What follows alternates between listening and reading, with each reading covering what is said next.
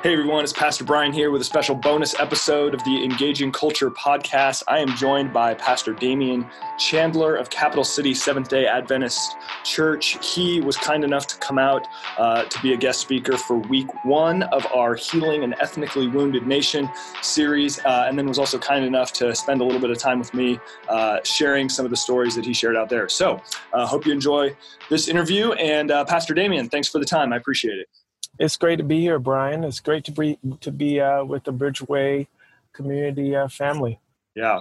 So when we were debriefing that first night of the series, I described your presentation to the rest of our team as a showstopper. Like, I just felt like you could hear a pin drop in that room when you were presenting. It was really, really powerful, and your story is just incredible. Could we kind of go back to the beginning a little bit, because you shared some of your background in terms of specifically where you've come from and where you were raised, sort of give you a little bit of a unique perspective on some of the issues we're talking about in the series. Sure. Well, as I said on that night, I found it rather ironic that I was a presenter on that night because I am actually not African American. I was born in Toronto, Canada. But I was raised on the island of Barbados, and in Barbados, there's this saying. It says 95% black and 5% white, and that was my experience. I think in my entire experience, I probably had one white teacher. I didn't have any. All my doctors were black. All my presidents were black.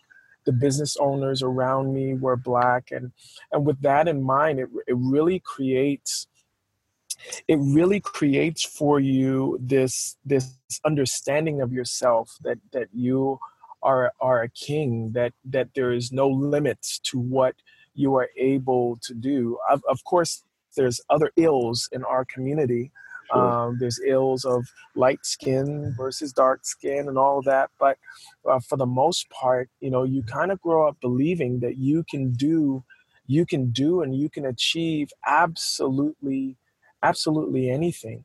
And so it was an amazing gift to grow up in that kind of environment. So then, would it be fair to say, throughout this series, we've been hearing from different individuals sharing their experiences with racism and things to that effect. And certainly we'll get to some of your experiences with that in a moment. But kind of what you're describing is the uniqueness of the environment where you were raised. You didn't experience a lot of that kind of junk early in your life, right? Just because of where you were. Is that accurate? Absolutely not. And I didn't. I don't think that I had much of an opportunity to. Everyone around me was literally my race, and it created something for me. I don't know if I can describe. Barbados was the motherland. Mm-hmm. Because it belonged, at least in my eyes, to me and to people like me. Yeah. So there was no longing in my heart of being anywhere else. It was our land. It was our place. I could go to places where my grandfather owned property and a massive, acreages where people knew my grandfather's name. In fact, I didn't tell this story that that night, but it stuck in my mind. It's a story that stuck in my mind. Brian, I went to with my dad or with a teacher, and we were visiting a senior, elderly person in a community not too far away from me. I walked through the door, Brian, and the lady looked me in the face, and she said, "What's your name?" And I said, "My name is Damian Chandler." And she said, "Chandler from St. James Parish." And I said, "Yes." And she led me by the hand into her living room. And she said, "That piece of furniture that you see in that corner was carved by your grandfather." Wow. It was stunning. Wow. It was amazing. To the legacy. The legacy was just amazing. And, to walk into a random home and to know that my grandfather had created a piece of furniture that was still beautiful, still standing, and this woman was still proud of. That's the kind of experience that I had growing up in Barbados. Yeah. Wow. That's really cool. So then you ended up coming to the States, and describe sort of the circumstances behind that, and then some of what you began to experience once you were this way. Yeah. So I came to the States originally for school. And so I was coming from Toronto, Canada, and I went to a school, a historically Black university in Huntsville, Alabama, called Oakwood University. And it was in Huntsville, Alabama. Needless to say, the city itself was a different experience. Not exactly Barbados. No, it wasn't Barbados. The school was amazing. School was great history. In fact, it had been either a slave plantation or something like that in the past. There was a slave cemetery there on campus. And, while I was sitting in the pews at that school, we listened to amazing people like Colin Powell and just they would constantly bring, powerful Black people to our school and just add to our experience. But outside of the school, it was Huntsville, Alabama. Mm-hmm. And I remember when I left Barbados, I had no sense necessarily of racism. And I would listen to African-American friends talk about it and think that it was a hoax. Because when I left Barbados, I saw myself as a prince. I saw myself as a king. And I thought that every single person who met me thought the same thing. Mm-hmm. And then I'm in Huntsville, Alabama one day, and I was in a shoe department, and the store was about to close. And I was not finished shopping. They had announced that the store was going to close. I hadn't finished shopping. I was looking for a pair of shoes. And then I heard a call over the intercom. The call said, customer needs help in the shoe department. Well, I looked around and I didn't see any other person in the shoe department. It wasn't that big other than me. And then I wondered why I had heard that announcement. And then I looked over and I saw the cash lady, the lady at the cash register, and she was clearing her till. And she had the cash tray in her hand, and she was staring at me. And I caught her eye, and all of a sudden I realized I was a Black man in the United States of America, and wearing a hoodie when the store was closing caused this woman to really see me in a different way. And it was the first time in my life that I caught it, that everybody didn't see me the way I saw myself. Mm-hmm. For those of us who have not had that sort of experience, and I don't even mean that experience as an isolated event, but I guess I mean to experience something like that, which is so radically different from anything you've experienced in the past.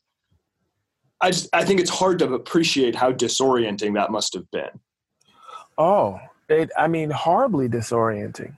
But, when we go back in history, this is the history of even African slaves.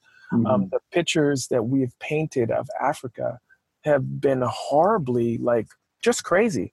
Yeah. No one talks about Africa being the cradle of ingenuity and the beginning places of life itself. The Book of Genesis talks about those rivers running through, and those rivers, Tigris and Nile, they're in Africa. When you talk about the pyramids, that's Africa. And so to have African people leave there as princes and kings and come here as slaves, horribly disorienting. Just you don't really know, am I wrong? Are they right? It was a crazy experience. Yeah. Now, fast forwarding a number of years, as you were sharing a couple weeks ago, I was particularly moved by some of what you shared as it pertained to kind of your life as a father. Sure. With your son. I've got a 7-year-old and a 5-year-old myself. I believe you said your son was 7. Was it, or something close to that? Or at least I have a 9-year-old and a 7-year-old. Yeah. So, just being a dad of boys and all of that, I found the stories you shared about them to be just incredibly poignant, and some of the difficulties that you've faced as they've been raised in an environment where they're having to face some of those same challenges from a young age. Can you share maybe some of the stories you shared on Sunday night? Sure. About sure. First of all, as now, African American cultured person, I am keen, and raising African American boys, I'm keenly aware, Brian, that my sons cannot afford to do what maybe your sons are able to do. Mm-hmm. My sons cannot afford to, when I go to the store and I'm shopping, I'm keenly aware that depending on what article of clothing I buy, that could be the difference between my son coming home alive or my son ending up dead. And so that weighs heavily on my wife and my heart. And as such, we're always training and teaching our sons and trying to help them to be respectful. But being respectful for an African-American kid is not enough. He has to go over and above being respectful, and in some cases cannot afford to make mistakes. That came true one day when we were driving to a soccer tournament. Now, I was speeding a little bit. Every once in a while your foot gets a little bit heavy. Sure. And we got pulled over by a cop. When we got pulled over, the cop stopped the car and started to come towards ours. And immediately I felt the tension in our car. And my youngest kid, he's 7, he says to me, "Daddy, are we going to get home alive? Wow. Are you going to get home alive? Are you going to be okay?" Now, for a 7-year-old, right, to connect a regular traffic stop with the mortality of his father, and know that a regular traffic stop is dangerous for daddy, is extremely difficult way to live. And then when that child, if he has that understanding of cops, and if I have that understanding of cops, when the cop comes up to the window, you're a little bit more fidgety, because you're not thinking about a $150 fine. You're thinking about whether or not you're going to see your wife again. So do your hands shake? Yeah, maybe. Do you fumble with the stuff in the glove compartment? Maybe. And when you start fumbling and your hands start shaking, then does the cop automatically think that there must be something wrong? And does he start to get agitated? Possibly. Now, if I were not a black man, he would probably get agitated and say, "Sir, calm down." But too many times in our recent history, a black African-American man is just not given the same graces as others. Yeah. So, what we've seen, and obviously these stories are well documented, and what we've seen even in the Sacramento area, it raises, I mean, as you've described just now, in seemingly a routine situation, it raises all sorts of questions and possibilities that create, an extraordinary amount of fear, I have to assume. In those situations. And that fear, Brian, is not, we can't get away from that fear being tied to a fear of a particular race. I was watching a clip, if you allow me to digress a little bit. Please do. Go ahead. Watching a clip on TV the other day of the Bundy brothers and father. So these people took over federal lands, and after taking over federal lands, they armed themselves with a militia. They were openly carrying weapons, and they dared sheriffs, army, or government to come on the land. It was absolutely abhorrent to me that they were able to have a press conference. Right. I was like, what? Are you kidding me? Yeah. You threaten federal officers and you are still able to have a press conference. And then at the end of the press conference, the sheriff was shaking their hands and he called all of his sheriffs off of the land and allowed these men to occupy that land for, what was it, a month? Yeah, it was long. There's a lot of things done. It's unimaginable to think how that would play out if those men were African American, right? Yeah. Not that way. No, it does not turn out that. It doesn't. I mean, we can't even have a barbecue in a park, and our kids can't play with toy guns. Yeah. You know, and so, you know, for my son to have to ask those questions at a routine traffic stop, or for him to even feel that fear. And we're not pouring fear into him. Every cop that we see when I'm with my sons, I take him up to the cop and I introduce him to the police officer. I said, this is our friend. Right. Despite that, and despite that extra work that many people who are not of my race don't have to do, my son still feels this unbelievable fear for his father when I get pulled over for a routine traffic stop. Yeah. And once again, I suspect that, so, I mean, I see in large portions of the white community, and I certainly don't mean to speak for everybody. I know there are massive exceptions to this. What I perceive to be, I think, a lack of empathy for some of what you're describing. Sure. And I just have to assume that there's just part of us as humans that if we just haven't had an experience, we have a difficult time fully understanding how difficult an experience is. Yes. So I think that there's part of that going on. There definitely is. And I think that the most painful thing as a human being is to sense that there is no desire to understand. Yeah. Recently, there was a protest downtown at the death of Stephon Clark. I happened to be at a community meeting with mostly African American leaders, and they said that there was going to be a protest downtown. I was just going to be a good pastor, show up and just support, you know, and encourage or just see it, whatever. And I felt like if the Lord just swept me into this thing, and it was a different experience marching with these people. I mean, that was the same protest where they shut down the Golden One Arena. And they shut down the Golden One Arena with this young man's family out there grieving.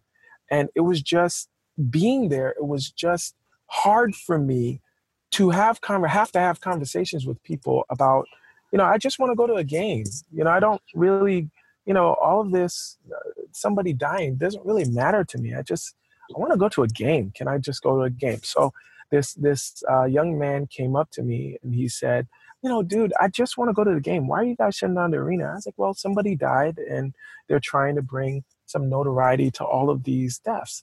He said, could you do it tomorrow? Like, do it on another day. I was like, really? So there was this very poignant moment, Brian, where the crowd, I was with 5 African-American pastors, and our job was to make sure that every one of the protesters got home and every one of the cops got home. The protesters, it was explained to me, I had never done that before. It's like, listen, let's let the protesters know that we love them more than we love the property. And if we do that, they'll hear us. If they know that we're walking with them, they'll hear us. And so they take over a restaurant. They're protesting outside of an outdoor restaurant. And there's this young man who is there. And the young man walks up to a security guard, and he says to him, do you care that Stephon Clark died? Do you care that he was shot? Security guard was a white man. Security guard says, actually, I don't. Wow. And this young man pulled his hand back to punch him in the face because you saw the rage. Wow. Right? Someone that I consider my family was shot and died. And you can't even make your mouth say that was horrible. Right. You know, that would have de-escalated it. And I turned to that young man and I said to him, young lion. And he said, yes. And I said, do you have children? And he said, yes. Show me a picture of your children. And he took out his cell phone. He showed me a picture. And I said, it's my job to make sure that you see your kids tonight. Let me help you make sure you see your kids tonight. Wow. And he turned to the security guard and he said, if these pastors did not care about us this much, I would have punched you in the face. and he Wow. walked away. And in that moment, I learned the power of empathy. Yeah. To walk with someone in their shoes and try to feel their pain and realize that that pain doesn't have to be mine in order for me to appreciate it. Yeah, man, that's a powerful story. You know, I have one or two more questions I want to ask you, but I just want to share a quick anecdote, and I've actually shared this on a previous episode of our podcast. Is I was not at that game, but I was at a game 4 or 5 nights later, or I should say, I attempted to attend a game 4 or 5 nights later. Another game that was also shut down by protesters. And my son, who's 7, he and I go to Kings games, you know, several times a year, pretty frequent. And anyway, long story short, we got to the arena. I could instantly tell things were not normal. And as we got closer to the gates, of course, we heard the protesters. And, you know, was there part of me that wanted to go to the game? Sure, of course there was. I drove to Sacramento. I wanted to go to the game. But I remember thinking to myself, A, this is a moment to help my son understand some things. Uh-huh. And then B, as I sat there as a suburban white person and I observed what was happening, the thought that kept going through my mind was these individuals are expressing and articulating a pain that I cannot possibly fully understand. Yeah. And I need to honor and respect that pain. Yeah. And, you know, so my son and I, we sat there for a while. I explained to him something, you know, I'm being sensitive to what's going on. He's a small child. He doesn't need all the details, but I just said something terrible happened in our community and people are really sad about it. And I don't mean to paint myself as a positive example here necessarily. I think there's certainly more I could do, but again, I immediately had to resist that sense of sort of privileged frustration of not being able to go to a game with my son and instead just say, okay, I need to try to understand this better. Sure.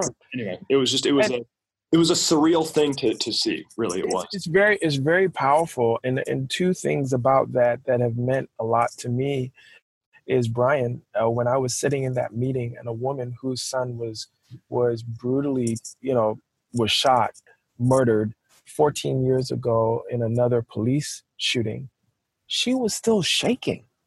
Yeah. 14 years. She was still crying. And so for me, all I need to do in order to feel it is I need to humanize these people who've been gunned down by holding my son and imagining somebody's son, like my son, Salem, was shot. They will never see that son again. Someone shared something that was so powerful to one of the people trying to get into the arena who didn't understand. Mm-hmm. The person saw a father or a mother and her son going to the game. And she was like, I just can't understand why I can't go to the game. And he said, is this your son? And she said, yes. It's like, are you going to go to this game with your son? She said, yes. And he said, Stephon Clark has two kids, or had two kids, who will never go to a game with their father, ever. Yeah. They lost that opportunity to do what you are currently doing. That's why we're out here. Right. Yeah. And that is humanizing it. This is not a nameless, faceless situation in the news. This is real life. I want to ask you two more questions. One about just your life as a parent, and then one kind of you as a pastor, kind of some things that you've seen. The first is this. I mean, you talked about introducing your sons to police officers, telling them they're our friends and things to that effect. What else are you doing in terms of just the parenting of your own kids, the pastoring of children in your congregation to help them process some of the challenges that they're going to face just in light of racism that still exists in our culture?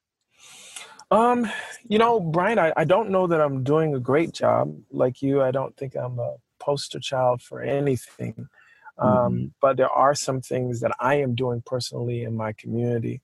And one of them is to really rewrite what our community thinks about when they think about a Black man. I'm 6'2.5", almost 6'3". I'm over 200 pounds, and I want to rewrite. So I've had to visit my son's school a few times and sit down and have a conversation and start the conversation by saying, I have a master's of divinity and my wife has a doctorate. And when I come to this school to deal with my child, you can either deal with the educated man, African-American man, or you could deal with the angry parent. Either way, you're going to deal with me. Right. And I am going to force you to deal with me. And I'm going to create environments for you to deal with me where it doesn't have to be confrontational. So every single morning, I actually am at my son's school and I'm helping with traffic. I have that yellow vest on and I'm directing traffic. Why? Because I want people to know that it's not only white males that care about their sons and daughters. Yeah. Black males care about their sons and daughters too. And I'm standing out there not as the maverick because I mean, most of the Black fathers that I know are amazing. So it's not about trying to be unique. No, it's trying to say to the rest of the community, this is not unique at all.